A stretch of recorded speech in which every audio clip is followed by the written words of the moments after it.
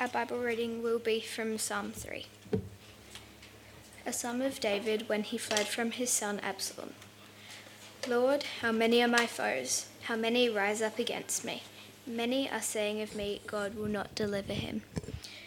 But you, O Lord, are a shield around me, my glory, the one who lifts my head high. I call out to the Lord, and he answers me from his holy mountain. I lie down and sleep. I wake again because the Lord sustains me. I will not fear though tens of thousands assail me on every side. Arise, Lord, deliver me, my God. Strike all my enemies on the jaw, break the teeth of the wicked. From the Lord comes deliverance. May your blessing be on your people. Thanks, Viv. Well, good morning. My name's Scott. If I haven't met you yet, really love to meet you over a cuppa in our time together this morning. If you've got a Bible there or a phone on Psalm 3, keep that handy. You'll need that as we work through it together. Let's pray and ask God for his help. Heavenly Father, we thank you for your wonderful word. We pray that you'd open our eyes this morning to see wonderful things in it, to know you better and love you more. Amen. Well, I don't know if you've ever thought this thought, but God's people often sing at some pretty unusual times. Whether that's, most people, we sing in the shower, we sing while we're vacuuming, or at the footy, or in choir practice, or driving down the freeway with our favourite beats on. But Christians sing at some pretty weird times. Times like being chained up in prison, when the only thing they've done is talk about Jesus. They sing when they're tied to a stake, about to be burned, because they follow Jesus. They sing when they're in a Roman Colosseum, about to be mauled by lions and bears. Christians sing at some pretty unusual times. Well, in the Psalms, the introductions are actually often very important.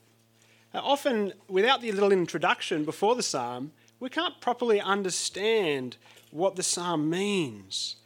And this introduction to this psalm tells us that this is a song that was originally sung and written at a really, really unusual time. Have a look at it with me, right there at the very beginning. A psalm of David when he fled from his son Absalom. We learn here that this song was written by David, a figure who was really important in the Bible. He was, as Andrew's reminded us, the Lord's anointed. And we saw last week that what that means to be the Lord's anointed is to be God's chosen king. The man that God had chosen to lead and care for his people. And this word anointed, actually, any time in our Bible we read the Hebrew word Messiah or the Greek word Christ, they are just the Hebrew and Greek word of anointed. David was God's anointed, God's Messiah, God's Christ. But not only was David God's anointed, his king, God had also made an incredible promise to David. See, David was God's little a anointed, his little m Messiah, his little c Christ, his little s son. But God promised that to David, one of his sons, one of his descendants, would be God's capital A anointed, God's capital M Messiah, his capital C Christ, his capital S Son. That anointed would rule forever. He would perfectly obey God's rule and would bring blessing to God's people and the nations that David could only dream about. So that's who sung this song, but we also learn there when he sung this song.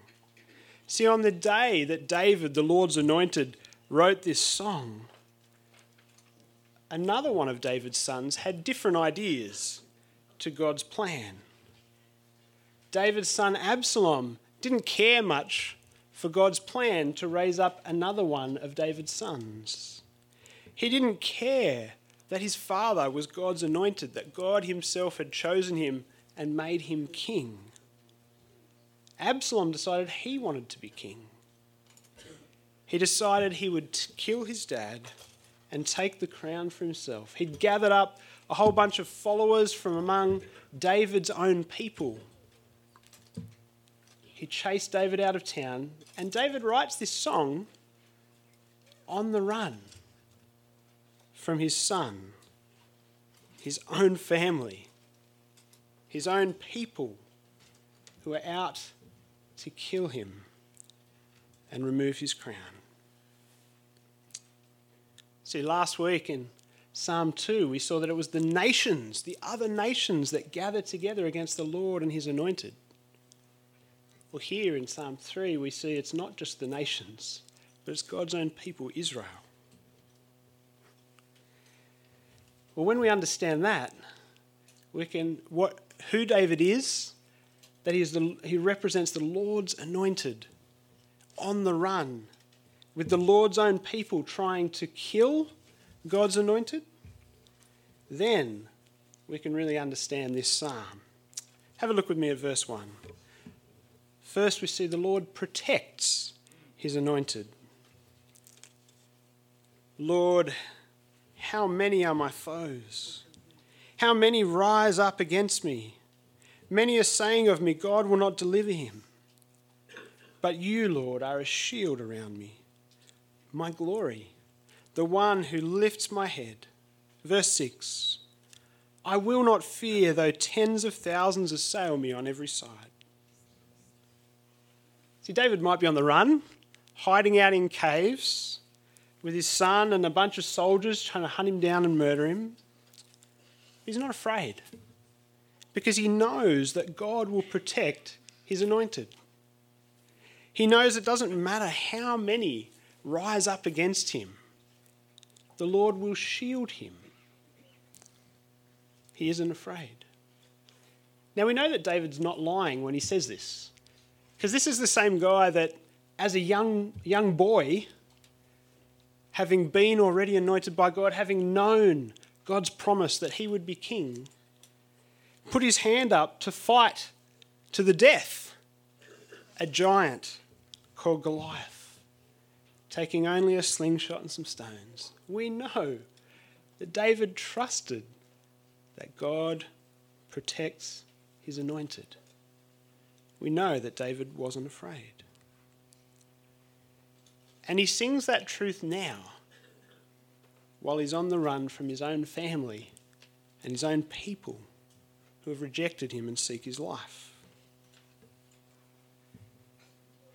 And we see at this point, don't we, in this psalm that David, the Lord's little a anointed, the Lord's little m Messiah, little c Christ, little s Son, he foreshadows and points forward to God's capital A anointed, his capital M Christ, his capital M Messiah, capital C Christ, capital S Son.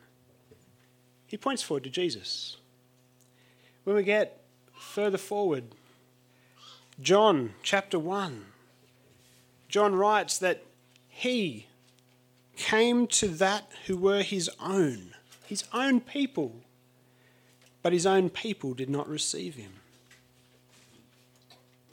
Instead, when God's capital A anointed, the capital S Son of God, the Christ, the Messiah, came to his people, they decided instead to kill him. When they handed him over to the Roman governor Pilate, Pilate brings Jesus out and he said to them, John 19, "Here is your king. Here is your anointed, your Christ, your Messiah." But they shouted, "Take him away. Crucify him." "Shall I crucify your king?" Pilate asked. And you know what the rulers and leaders and the priests of God's people said? "We have no king but Caesar." They rejected God's anointed. They didn't want him as king.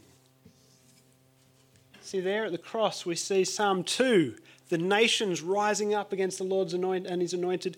And we see Psalm 3, God's own people rising up against the Lord's anointed, come crashing together. As God's people, the Jews, conspire with the nations and the Romans to kill God's capital A anointed, his Messiah, his Christ. Well,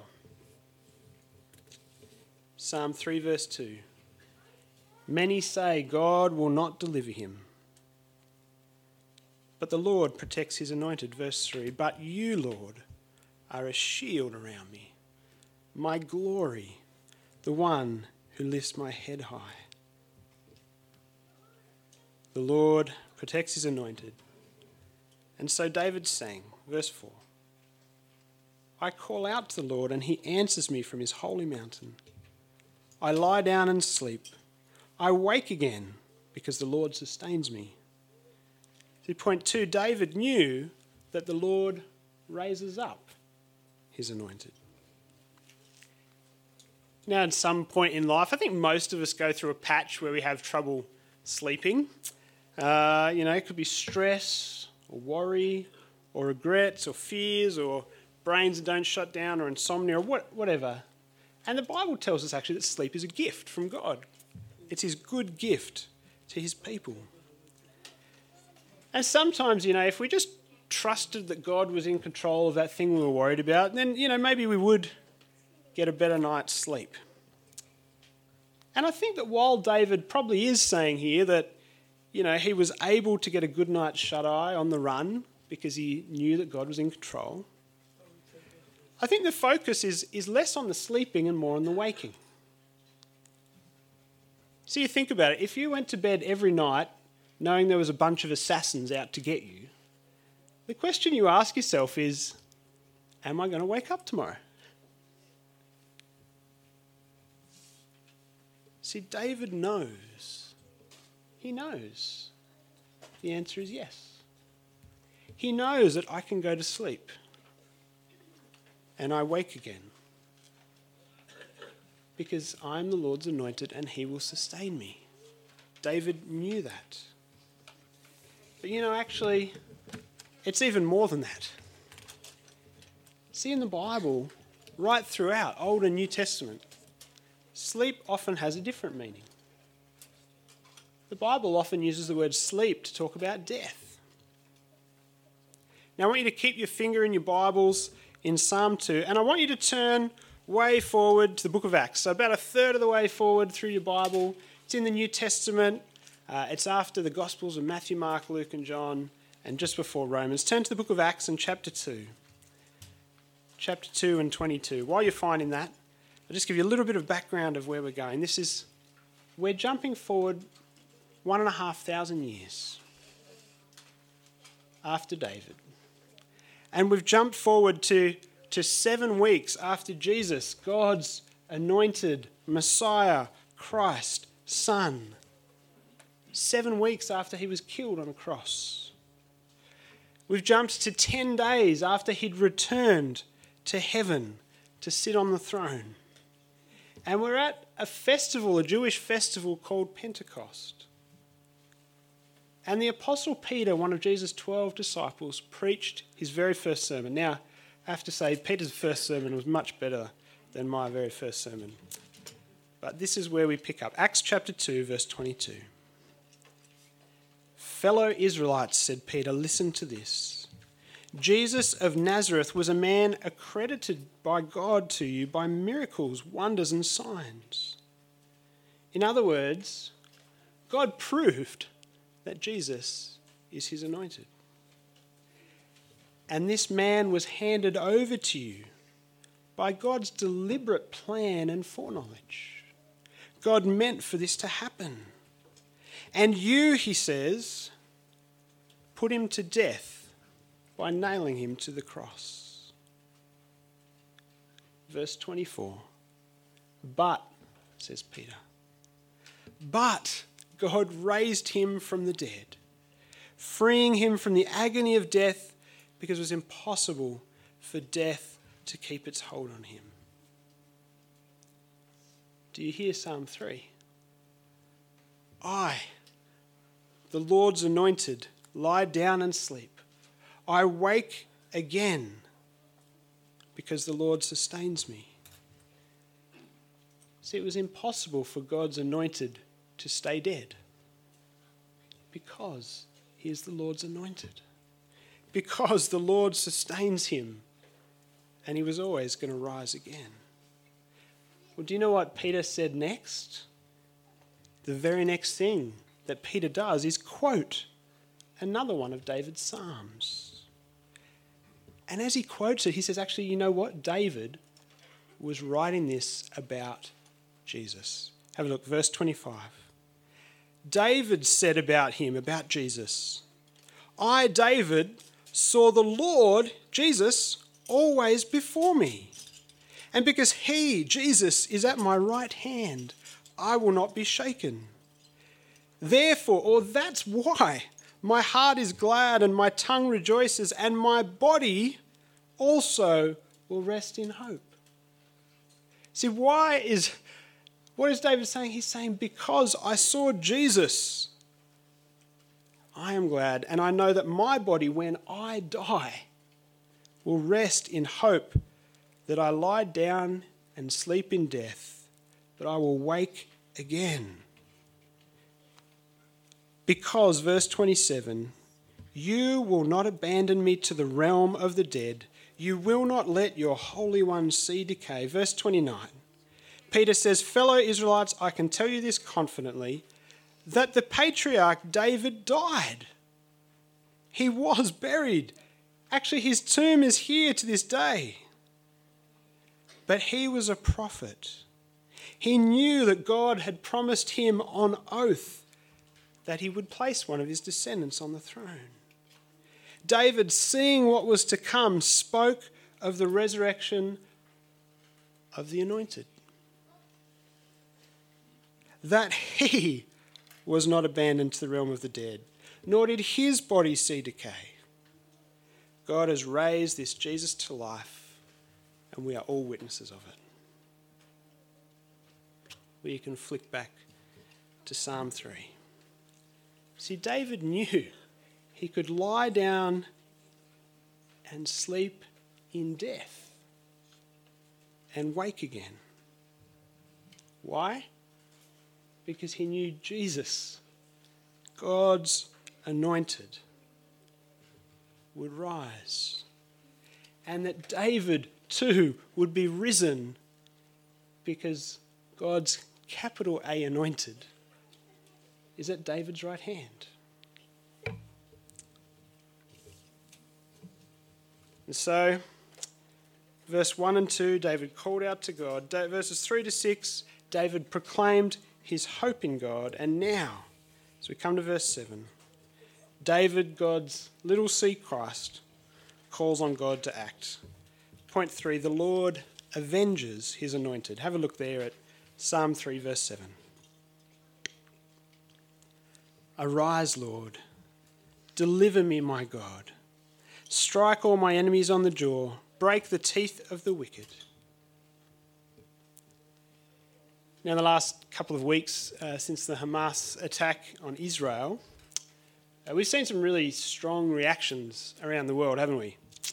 We've seen Jews and Palestinians around the world with some quite strong reactions. And I think for most of us Australians, some of those reactions have quite shocked us with just how strong they are.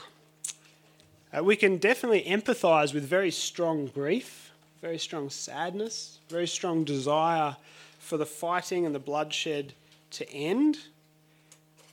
We can empathise with their desire for deliverance from this. But I think what shocks us and what we find hard to come to terms with is when we see people who respond not just wanting it to stop, not just wanting deliverance, but actually wanting far more, wanting complete eradication of the enemies. And as we read Psalm 3 and David's cry for deliverance, I think we can agree quite easily with the first part. Arise, Lord, deliver me, my God. I think we can find the second part a little confronting, as David calls for vengeance. He asks God to strike his enemies on the jaw, to break the teeth of the wicked. But if we pay close attention to who David is and what he's asking God here, that he is God's anointed, God's Christ, God's Messiah, God's King, that God has installed on Zion, his holy hill, we come to realise that the enemies of David are the enemies of God himself. See, David is the king God's established. And so those who oppose David oppose God. Those who oppose David's kingdom oppose God's kingdom. Those who David says calls on God to strike and destroy are the enemies of God, who we read about last week in Psalm 2. The wicked who rightly deserve God's judgment. David is not acting out of some sinful vengefulness or vindictiveness, or quite the opposite, actually. Because who is his enemy in this moment? It's his own son. David, we know as we read, he did not want his son to die. He actually, as his commanders and his soldiers went to defend David, and as Absalom's forces came and David's forces met, David very strongly said to them, "No one is to hurt my son." And yet David knows at the end of the day, those who stand in oppose to God and the Lord's anointed are the wicked who must be destroyed, so that God's kingdom can be firmly and fully established. Even when that means his own son and his own people are some of those to be destroyed.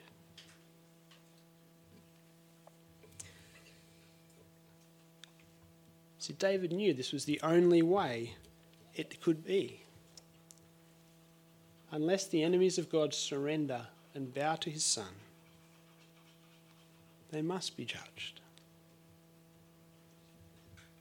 And do you notice actually how similar David's desires and response and cry to God is to Jesus? See, Jesus, who this psalm is ultimately about. Jesus loved this psalm. He loved all God's word. Jesus sang this psalm knowing that ultimately it was about him. Jesus prayed that the Lord would deliver him from his enemies, prayed and trusted that God would deliver him from death, but he was grieved over the wicked who would perish. His prayer while on the cross, looking down at his enemies who are mocking him, was, "Father, forgive them, for they don't know what they're doing." But Jesus knew that the only way for God's kingdom to be established would be through judgment. He knew that he himself would be the one who would return and would destroy those who ultimately refused to bow to him as God's king. Now, in the Israel and Gaza war, the majority of the conflict seems to be because both sides actually think that they're in a David-like position. Both sides seem to think that they're the ones on God's side, and that anyone opposed to them is opposed to God. They think that their enemies are God's enemies, so it would be right and good and totally appropriate for enemies to be completely destroyed. But actually, they're both wrong, aren't they? Because neither Hamas or Israel, neither the people of Palestine or the descendants of Abraham have any spiritual right or claim over that land, because they have rejected the Lord's anointed. They have rejected Jesus, the Messiah, the Christ. And unless they submit to his rule, unless they kiss God's Son and bow the knee, they and every other person on the face of this planet in the same boat will be destroyed when Jesus returns, because the Lord avenges his anointed. And finally, bringing this psalm home to us, we see that the Lord blesses through his anointed. Point 4. Have a look at verse 8. David says, "From the Lord comes deliverance. May your blessing be on your people." So do you know, as David's soldiers and Absalom's soldiers came out to fight, Absalom was killed. David was victorious. God delivered him from his enemies. And David returned to Jerusalem. He returned to the throne. He returned to his palace. And through that, God brought blessing on his people. Because when the Lord's anointed sits on the throne, God's people are blessed by his rule. You know, we sang a song a little bit earlier, "The Glories of Calvary." We sang a line, "Sinners find eternal joy in the triumph of your wounds." See, the only way for God to bless all peoples of the earth and to bless the people of Israel was to establish his anointed king on the throne. When Jesus rose from the grave, he was enthroned as king. His coronation day was the 3 days of the cross and the resurrection. By it, he defeated his enemy Satan. He crushed the snake. He broke the teeth of death and defeated sin. And it's by his rule that the Lord blesses his people.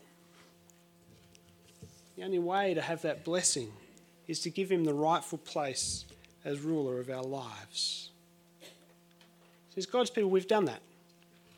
We are God's kingdom people, the true and new Israel, joined with all of those from Israel in the past who, along with David, did bow the knee to God and his anointed. And because, just like David, Jesus is at our right hand, he is in us by his Spirit, we don't need to fear. Like David, we too will lie down and sleep in death and wake again when Jesus returns. The Lord has brought us deliverance and blessing through his anointed. And this is why we sing at some unusual times.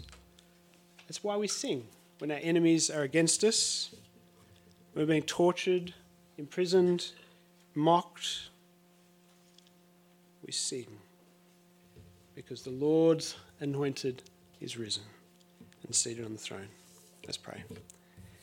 Heavenly Father, we thank you that we do not need to fear, that you are a shield around us because your anointed Jesus has risen and conquered death, and we are blessed when he is on the throne in our hearts and lives. Amen.